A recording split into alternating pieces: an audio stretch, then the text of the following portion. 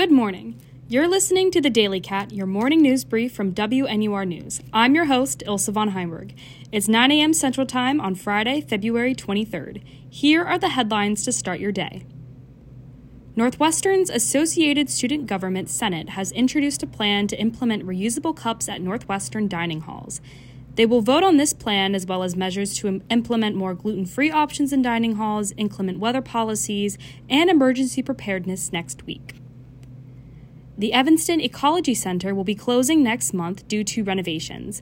The building will undergo repairs to have zero carbon emissions and will be closed for 8 months.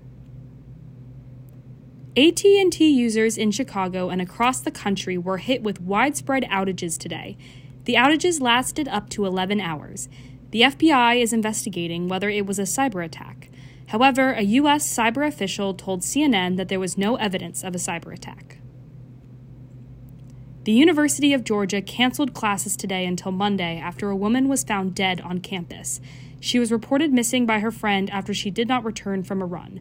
The university suspects foul play. And the White House reported that talks between Israel and Hamas for a ceasefire are, quote, going well amid international efforts to broker peace. There is a summit planned this weekend in Paris to present a new proposal before Ramadan begins.